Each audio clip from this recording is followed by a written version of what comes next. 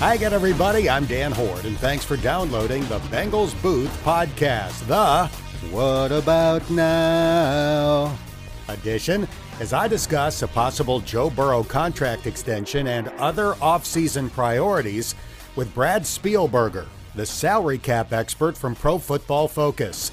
And speaking of Joe Burrow, there's a book coming out soon that details his life story to date, from Athens to Ohio State to LSU and ultimately to Cincinnati. I'll talk to author Scott Burson.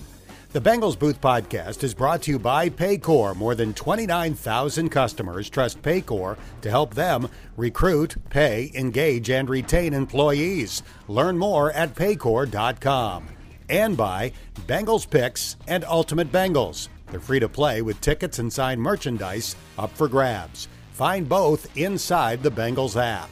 Now, here's a quick reminder that you can have the latest edition of this podcast delivered right to your phone, tablet, or computer by subscribing wherever you get your podcasts. It's the greatest thing since Peter King recognizing my hometown. Prior to the last 6 Super Bowls, sports writer Peter King has driven to work with one of the 2 head coaches about a week before the game. He did it with Zach Taylor last year and Philadelphia's Nick Sirianni this year. After reading about his ride with Coach Sirianni, I shared with Peter that Nick's dad was my high school track coach and science teacher, and that Commissioner Roger Goodell was also born in our hometown of Jamestown, New York. Peter took it from there and did some research before listing the most famous people born in Jamestown in his Football Morning in America column the day after the Super Bowl. He correctly had Lucille Ball ranked number 1. He had me way too high at number 8.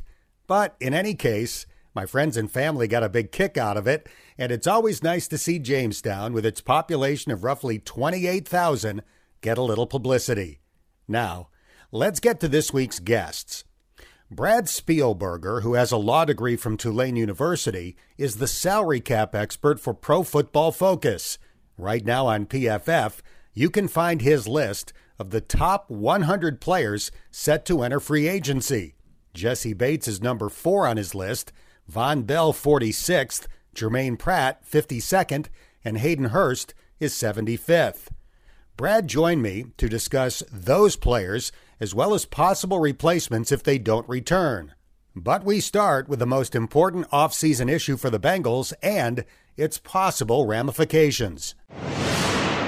Brad, let's get right into the topic of Joe Burrow's contract. He's not a free agent. There's a year left on his deal. The Bengals have a 5th-year option the following year. They could franchise tag him multiple times after that if needed.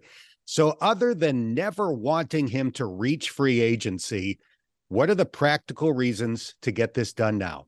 Yeah, so first and foremost, obviously, you want to keep your franchise player happy. But that is, more of a non-football related, non-financial related reason. The big reason from a salary cap and contract and cash flow standpoint is we know this market at quarterback is always going to grow and grow and grow. So the earlier you can get these deals done, yes, it's going to look massive when you first do it. But then a couple of years down the line, Josh Allen making $43 million a year now is going to look like pennies when Joe Burrow gets his deal done. So you just get it done. And look, the 2021 class, we got Trevor Lawrence, these guys coming up right behind him. So you want to get it done early because that market's never going to stop growing.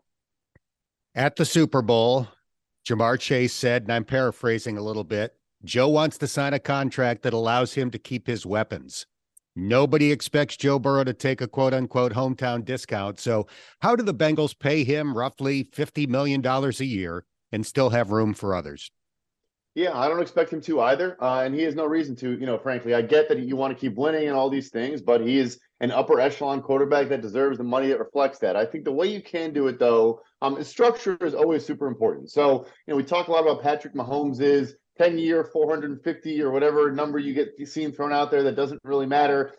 His cash flows were very weak in the early years. He was willing to do that in part because of this rolling guarantee structure where he was protected through many, many years of the deal, because essentially each year, each offseason, money for him 2 years down the road becomes fully guaranteed. So the cash flows early on enabled them to keep Chris Jones, to keep a bunch of players. They obviously traded Tyreek Hill, but they could have fit that if they wanted to. They're actually 20th in cash spending this past season. So that's how Burrow could do it. Is you, in theory, you keep smaller cash flows up front and in turn smaller cap hits up front. But the Bengals have this rolling guarantee structure to say you're protected for 4 or 5 years down the road. We're just not going to get to that money right away. Burrow, again, doesn't have to say yes to that, but that is the way that they could keep spending on other players around him in the interim. So did the Chiefs provide a blueprint by winning the Super Bowl for how you can pay a quarterback and still keep good players around him? Yeah, to a degree, I think they did. This year was the first year where Mahomes had that kind of really big cap hit and a larger cash outlay than the early years of the deal. They kind of kept it, near his fifth-year option, kind of reflect what that would have looked like if they had gone that route, which a lot of teams have done. The Bills kind of the same thing. And they also just were able to push money down the line, cap money that is, with option bonuses and restructures of roster bonuses and all these things. So yes, that they did show the blueprint. Like I said, I mean, you're keeping a $20 million per year defensive lineman and Chris Jones and all these guys that you want to keep. Frank Clark made a good amount of money in the last couple of years as well, because Mahomes conceded on how he received his money. We are chatting with Brad Spielberger, the salary cap analyst for Pro Football Focus. How realistic is it to extend Burrow and still have room for both Tee Higgins and Ja'Marr Chase? I know this answer is not going to be super well received, but I'm less bullish and less optimistic that all three of those guys are going to sign veteran contracts in Cincinnati. I mean, realistically, we're talking about probably $100 million for three players. Like, once you get into it, because I think Burrow's going to get 50 plus. I think this offseason, Higgins is looking at over $20 million per year. And then by the time Ja'Marr Chase is up, and unlike Burrow, we've realistically more often seen every other position, the teams will let the guy get into that fourth year going into the fifth year option. So Chase, there is still some time left. But, nevertheless, by the time he signs, he might be signing a $30 million per year contract if he keeps playing the way he's been playing. So, again, I'm not saying this is some definitive thing. I don't know anything about it. I think Tee Higgins is going to be a very, very interesting storyline this offseason. And maybe it does get done, but I don't think it's going to get done anytime soon. Unlike Burrow, T was a second-round pick, so they don't have the fifth-year option with him. The same is true for Logan Wilson. We know the Bengals would love to extend all three of those guys if they could. What would a market look like for Logan Wilson? Yeah, and so I think he is why I've kind of convinced myself we're not going to see Jermaine Pratt back and some of the other defensive players, Von Bell, Jesse Bates, because I do think they want to keep Logan Wilson in the fold. Look, I think he's one of the better off-ball linebackers in the NFL, a very good coverage player, good in areas that matter in today's NFL. I don't think he's going to top the market in the Roquan Smith $20 million per year range, but I think he's looking, in the 15 to 18 million per year range. He is one of the better players at the position, has been largely durable over his career. And I think also they've shown, they trust him in every scenario. I know Pratt was getting upset on Twitter and, about not playing on third downs and things of that nature. Logan Wilson's their guy. They clearly show he's their number one guy in defense. So, are they going to go there and extend him early is probably a different question, but he's in that kind of second tier of off-ball linebacker contracts, in my opinion. The Bengals do have pending free agents, 5 starters from the end of last season. On offense, Hayden Hurst. On defense, Jesse Bates, Von Bell, Jermaine Pratt, and Eli Apple. Who would you extend, and how much would it cost? Well, my guess is, this would be like necessarily my choice, but my guess is that neither safety is back, maybe Von Bell. I would be shocked if Jesse Bates is a Bengal next year. Jermaine Pratt, I think, is not going to be there, like I mentioned. And then Apple, I mean, if he signs another 1 year, $3 or $4 million deal, you probably can make that work. Hurst is interesting, right? So the tight end market is very strange right now, where the top of the market is kind of capped by George Kittle and Travis Kelce and Darren Waller to a degree. But all of these second-tier guys that are, not the caliber of that player are getting $12, $13 million a year. If Hurst wants that, they're not going to give it to him. But I think if he's willing to settle for, I don't know, maybe 3 years, $27 million, something like that, which is even below the market I kind of projected for him on our offseason projections. But I think maybe you can make that work, but even that seems like a stretch. Realistically, I think it's possible we see none of those guys back next year. If they don't re-sign Hayden Hurst, this is considered to be a very strong tight end draft. So that's obviously an option. But what about other free agent tight ends that they might be able to get a little bit cheaper? Yeah, and so I think that is part of it. A, the draft class is very strong, and then B, there is some depth there. A guy like Foster Moreau with the Las Vegas Raiders this past year, I think, is a younger and potentially cheaper version of a Hayden Hurst. So he's a name. If you want to go real cheap, I think a guy like Irv Smith is interesting. Been hurt a bunch with the Minnesota Vikings, but is a good player when he's healthy. And you kind of, just like Hayden Hurst, maybe you bring him in on that 1 year, 3.5, whatever it was, millions flyer, and then see where you can go from there. I think they're probably in that kind of bargain bin market, which can work out a lot at tight end. We are talking to Brad Spielberger from Pro Football Focus. You can follow him on Twitter at PFF_Brad.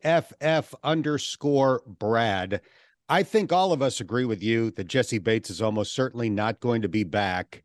What's he going to get? Is he going to be one of the NFL's highest paid safeties? I think I would look at the Marcus Williams deal with the Baltimore Ravens. So he got 5 years, $70 million for $14 million per year. I think Bates will get a little bit more than that. So, I had 5 years, $75 million for $15 million a year. I don't think he's going to get anywhere near that, Derwin James and Minkah Fitzpatrick market. Look, Bates is a very good player, but I think those guys offer more versatility. They're able to actually cover, I think, in more like true man coverage snaps in the slot. They can take on tight ends and occasionally number 3 receiver. They can, I think, are more effective down in the box, making plays, rushing the passer, things like that. Of course, maybe we don't know if Bates just wasn't used in those ways, but he is a good player. He's a good run defender. He's delivered some crushing hits in his time, but I think he is viewed as more of a kind of true deep third free safety. And those guys are just not getting paid right now as much as your jackknife kind of versatile guys like a Derwin and like a Minkah Fitzpatrick. We might disagree on whether they keep Von Bell. I think it's more likely than you do, but let's say that they don't. If they lose Bates and Bell, they do have Dax Hill waiting in the wings. They drafted him in the first round last year for that reason. But how is that mid-range free agent market at safety if they need to add a starter? Of those guys, I think Bell maybe is the most likely, but he would have to take, I think, a deal kind of in the similar range to the one he signed. And that is the mid-tier at safety. There's always so many options. It's such a deep position right now where outside of that top tier, you can find a lot of mid-range players, good, solid safeties, like Von Bell the first time he signed, frankly. There's always that level of guys. So I think it's looking at, 6 to 8 million per year for a lot of those guys. And I think if Bell is willing to sign for a deal similar to the one he's on right now, then I think since he should be open to doing that, have him play opposite Dax. So I think they're different players that bring different skill sets to the table. And Bell is just a very solid, just like good all-around player that I think would be a benefit to that defense going forward. We are talking to Brad Spielberger from Pro Football Focus. Right tackle La'el Collins ended the season with a torn ACL. He dealt with back problems before that, never practiced on Wednesday. How costly would it be to move on? And how is the market for a starting right tackle if they had to go in that direction? Yeah, he's an interesting one. They obviously structured that deal with a lot of team protection with all these per game roster bonuses, which of course you don't earn if you're not playing. They would save $6 million if they cut him. They'd have 3.33 in dead cap, which is not bad at all. It's certainly you can stomach that for trying to replace a right tackle. There are a handful of really good players coming up. If you want to get into the Mike McGlinchey and Caleb McGarry and Jawan Taylor conversation, I think you're looking at $14 to $16 million a year, give or take. If you're looking at kind of the next tier of players, there's a handful of guys that are kind of swing guys. Jermaine Illuminor with the Las Vegas Raiders. You can look at Isaiah Wynn with the New England Patriots, who has now kind of been shuffled around, played on both sides of the line. Those guys, I think you maybe get a shorter term deal, 1 or 2 year deal for maybe 4 or 5 million a year. But of course, a lot of the time you are getting what you pay for. But yeah, the Collins injuries really are stacking up, and I would not be surprised if they try to address tackle. And I think those swing options I mentioned are intriguing, with Jonah going into his 5th year option. Obviously, he's had injury issues his whole career. You bring in a guy that does have experience, George Fant, another one with the New York Jets, who's played both sides of the line. Maybe that's intriguing because you think, hey, this guy might have to start at left tackle for a couple games for us next year as well. So everybody listening to this knows there's been a ton of speculation about Joe Mixon. Is it time to move on from Joe to clear up cap space? Make the case for why that would make sense. And are there other ways to keep him, but still save money against the cap?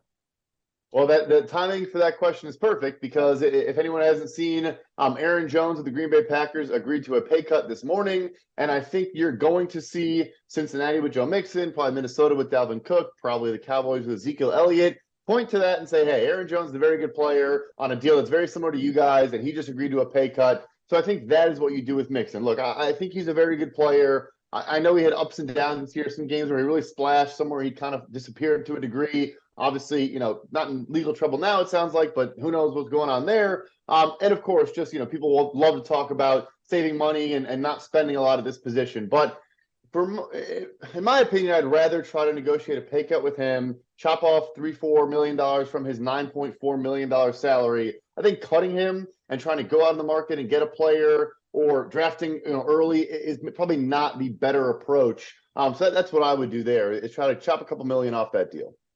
Big picture, are the Bengals in good shape to be able to retain at least the bulk of one of the league's best rosters? They're in phenomenal shape. I mean, they are. Look at how good their roster is, and they're sixth right now in projected cap space. A lot of their veterans are, set right now. Obviously, we're talking about a ton of free agents and a ton of good young players coming up, but it's not like they have a bunch of, marquee, Trey Hendrickson's not a free agent, or, you know what I'm saying? Like, not a lot of their elite players that they view as the foundational core pieces for the next couple of years are under contract. So they're in phenomenal shape. I don't think it's a question of whether they can do it. I think it's a question of whether they want to go there and really kind of load up on this roster. They obviously they've been successful, but the question I think in their mind is, if we go out and spend, just on T. Higgins and Joe Burrow alone, we go spend $75 million a year on those two guys, can we keep contending? And I'm wondering if they think the answer to that question is yes. As I've said, you are listed as the salary cap expert at Pro Football Focus, but obviously you put a ton of time into free agency and studying the market. How good have the Bengals fared in free agency in recent years, in your opinion? Phenomenally, yeah. They've been on a heater, really in roster construction across the board. I mentioned Trey Hendrickson. It's actually kind of a funny anecdote. He was projected a little bit lower on my board that offseason. He got the better deal and then immediately outplayed that deal. And I got poked fun a little bit for that, saying, hey, you were low on him and he's even better than the deal he already got. So, but no, going back to like Von Miller coming through now, it's all about these smart, smaller signings, these mid-tier deals. I love the Mike Hilton deal, one of the best slot corners in the NFL. Just being calculated with it. You rarely win when you make that big splash and bring in the top free agent that everyone wants to, the name recognition guy. It's more those mid-tier deals, and you add, the interior offensive line moves. I love bringing in Karras and Kappa. I mentioned Hendrickson, for him, a great deal. Mike Hilton, none of these guys are top of market, but they're really, really valuable to the Cincinnati Bengals right now. And they've been great the last couple of years. All right, final thing. We started with Joe Burrow. I'm going to end with Joe Burrow. If they get this done, what's it look like? How many years? How much per year? How much of a guarantee? What do you think? So I'll say this. I think his side is probably pushing for 4, because that was the standard in the past before Patrick Mahomes kind of complicated that for everybody. And I'm sure the team is trying to say, okay, let's go to 6. So I'll guess they meet in the middle at 5. And I'm thinking it's, it does depend if he goes first or Justin Herbert, all those things. But I'll stop hedging and give an answer here. So I'll say 5 years at $52.5 million per year. So do that quick mental math, whatever that comes out to in a total. And then, the guarantee, the thing is, I just don't think Cincinnati is going to totally give in on their structure and their ability to guarantee beyond year 1. So my guess is we'll see, just like, a Kyler Murray last year in Arizona and a couple of the recent deals, Josh Allen, around $100 million fully guaranteed at signing. But a lot of the guarantees going through the course of the deal are going to, vest later. Basically, they're going to kick in down the road in this rolling structure I mentioned. And we'll see how his camp wants to, go about that. But that would be my guess, is they try to get into that 100 range in the guarantees. And then it's, about what I said, 52.5 times 5 would be the overall deal. It's a little early to do that mental math right now, I guess, but 262.5. There you go. Worth every penny. Bengals fans say, get out the pen. Sign it now, Joe. Sounds good. Hey, Brad, this has been great. Appreciate your time. Appreciate your expertise. Keep up the great work. Thank you so much. There's a bunch of great stuff on ProFootballFocus.com right now, including a really fast mock draft simulator that then grades your picks. I used it to do the first of many 3-round mock drafts that I will do between now and late April. I got a B- for taking Utah tight end Dalton Kincaid in round 1, a B+ for selecting Alabama cornerback Eli Ricks in round 2, and a C for grabbing Tulane running back Tyjae Spears in round 3. My overall grade was a B-. I'll see if I can get that grade up after spending a couple of days at the NFL Scouting Combine. The Bengals Booth Podcast is brought to you by AltaFiber, future-proof fiber internet capable of delivering multi-gigabit speeds designed to take your home, business, and community to a new level. Elevate your connection with AltaFiber. And by Kettering Health, the official healthcare provider of the Bengals. With more than 120 care facilities and 1,500 care providers, Kettering Health is committed to guiding you to your best health. Visit ketteringhealth.org to learn more. If you're like me, you can't get enough information about Joe Burrow and his rise to NFL stardom. Well, Scott Burson and Sam Smathers have literally written the book about him. It's called From Bulldog to Bengal, the Joe Burrow story through the eyes of his hometown, and it will be available soon. Scott Burson joined me this week to discuss the book. Scott, explain your connection to Athens, Ohio, and why you chose to write about Joe Burrow's upbringing. So I grew up in Athens, and I'm an Athens High School graduate. I've been following Joe on a granular level since high school. I mean, the story almost writes itself, doesn't it? I mean, it's an amazing story. I decided to co-author it with Sam Smathers. Sam was Joe's first football coach. So he coached Joe from 3rd through 6th grade. And he has many, many stories to tell. So I thought we were a good combination. One of the many things I learned from reading the book is how good the other members of the Burrow family were as players. I think people know that his dad, Jimmy, played in the Canadian Football League. Maybe they know he had a few games of experience in the NFL, but they probably don't know that he was an all-league cornerback at Nebraska. He won the Cotton Bowl. He won the Sugar Bowl. Joe's half-brother, Jamie, started on a national championship contending team at Nebraska. They're not the Manning brothers, maybe, but Joe was pretty much born to do this.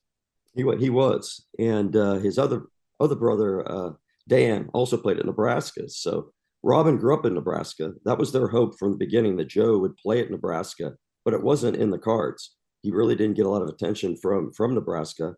Went to Ohio State. Of course, he transferred. And they went back to Nebraska. Again, they weren't interested. It all played out that he was going to go to either UC or LSU. And again, he went to LSU and won the national title. During that process where he was deciding whether he would go to Cincinnati or LSU, I was speaking to Cincinnati's head coach at the time, Luke Fickell, regularly, getting updates on Joe Burrow. And I learned from reading your book that his brother Dan played a pivotal role in Joe ultimately deciding to go to LSU instead. Yeah. So, Dan and Coach O down at LSU really have a bond. They really developed a bond. Joe does not like being recruited. And so he wouldn't answer the phone calls from Coach O. And so Coach O would just call Dan every night. So Dan was the one ultimately who, I think, convinced Joe that this was the place. If you want to win a national title, you want to play at the highest level, then LSU is your place. We are visiting with Scott Burson. He has written From Bulldog to Bengal, the Joe Burrow story with Sam Smathers, one of Joe's youth coaches. People say that Joe has helped put Athens on the map. How did Athens and the athletes that Joe grew up with help Joe become what he is? This class that he happened to be in is the most athletic class ever to go through Athens High School. Not only the boys, but the girls. So I think there were 21, 22 that got sports athletic scholarships to college. So they were a remarkable class for such a small town. And so it wasn't just Joe. I mean, he had a lot of compliments. The Lorman twins played at Ohio University. He had a running back who ended up going to Northwestern. So, I mean, he was surrounded by a really strong cast. Joe has been the leader of the Bengals franchise almost from day one.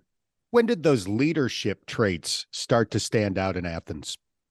That's interesting. I mean, I think everyone recognized him as a leader from the very beginning. I mean, when Sam Smathers met him when he was a third grader, he immediately said he's going to be my quarterback, just because he has those leadership skills. He can understand the offense. His dad was a defensive coordinator, and so he learned how defenders think very, very early, and so he was very good as a quarterback. Zakiya Saltzman, one of his best friends, told me when I was writing the book that he thought that growing up in Athens, Athens is such a diverse place. You got country folk, you've got city folk, you've got Ohio University, 120 different countries represented there. You know, growing up in a diverse place, you learn how to relate to different people in the locker room. And so Joe is really good at relating to everybody in the locker room. And I think Athens had a role to play in that. So anybody familiar with my work knows that I love anecdotes, I love nuggets, and your book is full of them. And I'm not going to spoil the book by bringing up too many, but I do want to spotlight a few.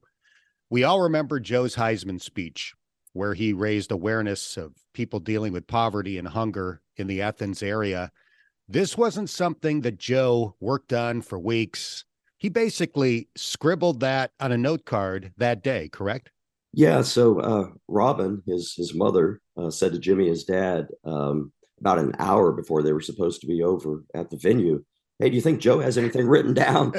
He said, "You better go check on him." So Jimmy went, and he was putting a couple notes on a note card.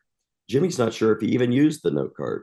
So that was very much, I think a speech that came from the heart. You could see it. It's hard for Athenians like me to watch it without tearing up. I've seen it many, many times in writing this book, and it still touches me.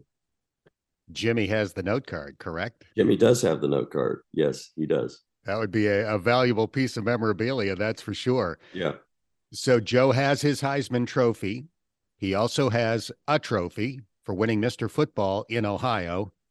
Even though that trophy does not exist, share that story. Yeah, so he won Mr. Football his senior year, and he was being interviewed, and he just very casually said, "So when do I get the trophy?" And the guy said, "Well, there is no trophy." And Joe was like, "What do you mean there's no trophy? This is." So at any rate, he went home, and Robin and Jimmy had a trophy made for him. They went down to Zones, which is a place on East 8th Street in Athens, and they just had a Mr. Football, Mr. Ohio Football trophy made, and they put it on their mantle. I love that. We are chatting with Scott Burson, who has written From Bulldog to Bengal, the Joe Burrow story through the eyes of his hometown, along with Sam Smathers. Going back to the draft, the 2020 draft conducted from Roger Goodell's basement, at least in the first couple of rounds. We all saw Joe get that call in his living room. One thing I never heard about was the scene outside the Burrow home when that happened. And you have a great anecdote about that. Yeah, so the high school organized a bit of a caravan after he was drafted number one, and they kind of cars just snaked through the neighborhood there in the plains, and they were honking their horns, and they were very excited. And Robin and Jimmy waved from the window, but Joe was doing interviews, so it might have interrupted his interviews a little bit, but he wasn't able to go outside and say hi, but his parents did.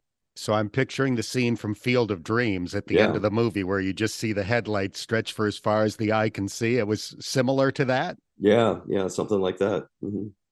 At the time of the NFL draft, there was rampant speculation on the NFL Network and elsewhere that Joe didn't want to come to Cincinnati. He might pull a quote-unquote Eli Manning and force his way out. His parents make it pretty clear in your book that that was never the case. Yeah, that was a narrative that they're not really sure how it started. I think it started when Joe just didn't want to be overconfident. He didn't want to just assume that the Bengals were going to take him, even though they'd had conversations. So I think it was just his humility that kind of led to some of his comments, that he didn't want to be overconfident. Somebody picked up on it and just ran with it, but it really didn't have any merit. Who was most helpful to you in writing this book? Well, certainly Sam Smathers, my co-author. Mm-hmm. I mean, he arranged interviews. He was a fact checker for me. He gave me anecdotes. So Sam is amazing. He has a garage. His house is adjacent to the Athens High School football field. The garage is called the Dog Pound because of the Bulldogs, Athens High School Bulldogs. It may be the top Joe Burrow museum in the world. he does have people that stop by from out of state from time to time and knock on the door, but it's a lot of fun. It certainly is maybe the best. I don't know. Maybe Jimmy and Robin's basement would certainly be up there too with the Heisman Trophy. What does Joe mean to Athens and the surrounding communities? Yeah, I think Joe means a lot. I mean, it's an area that has struggled with poverty. It's an area that has needed hope, and I think Joe has provided that hope in many ways, whether it's through his Heisman speech, through his philanthropic efforts, through the Joe Burrow Foundation, which, by the way, there is a portion of the proceeds in this book that go to the foundation. Or it's on-field effort, that he puts in. I mean, I think he inspires people to be their best. Not everyone's going to be a Joe Burrow and play in the NFL, but I know Sam Smathers says he's just as proud of the kid, who gets up every day, doesn't allow his challenges to overtake him, gets up every day and goes down there and drives the forklift as he is of Joey. What did you learn in studying Joe and talking to all of these people that you had no idea about going in? I would have to say I wasn't fully aware of how deeply embedded many of the people I went to high school are in Joe's life.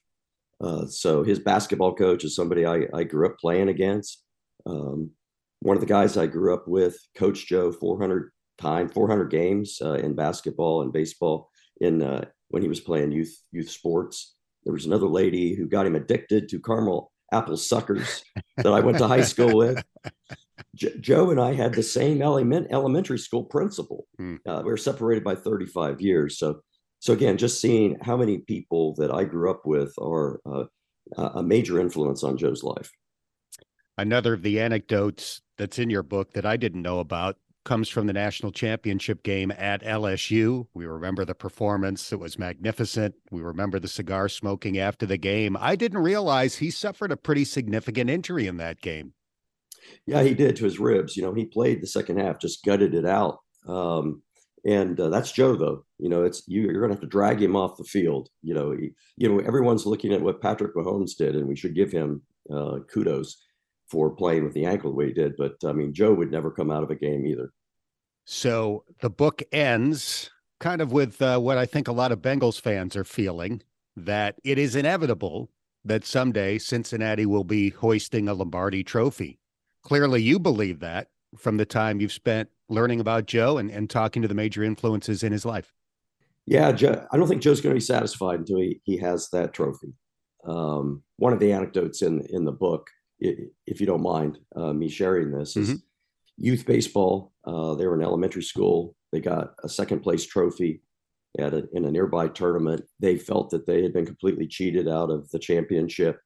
One of the players immediately threw the trophy in the trash can. Another one broke it over his knee. Joe was just very stoic, and Robin ended up calling the coach later on that night and says, I don't know if I should be proud of Joe or if I should be disturbed, but he's been in his room for the last 2 hours dissecting that trophy piece by piece by piece, and then he tossed it in the trash can. I thought that was a great story, and it started very early that second place is not good enough for Joe. And he has a winner's attitude. He's not going to be satisfied until he's at the top of the mountain, and the Bengals are at the top of the mountain. Scott, this is an audio podcast, but we are doing it via Zoom, and you are wearing Bengals Super Bowl gear. Were you a Bengals fan, or have you become one because of Joe Burrow? I have been a Bengals fan since 1968. So, most of us, Dan, I think, adopt the teams that our dad or our mother root for, and that was certainly the case for me. I mean, Athens County tends to be split between the Browns and the Steelers and the Bengals, but I can say with all integrity that I've been there since the beginning. So certainly the stars have aligned perfectly for people like me from Athens when Joe was drafted by the Bengals. So you were kind enough to share an advance copy of the book with me, but it's going to be available soon. Do you know when it will be available and where people will be able to purchase it? Yeah, people can pre-order the book right now at orangefraser.com. So it's Orange Fraser Press. So Orange, FRAZER.com. It'll be available likely in mid-April. All right. So we've got about a month and a half to wait, And then everybody can join me in reading From Bulldog to Bengal, the Joe Burrow story through the eyes of his hometown. It's a very enjoyable read. I mentioned a few of the anecdotes in it, but there are dozens and dozens of them that I will be sharing going forward on my broadcasts.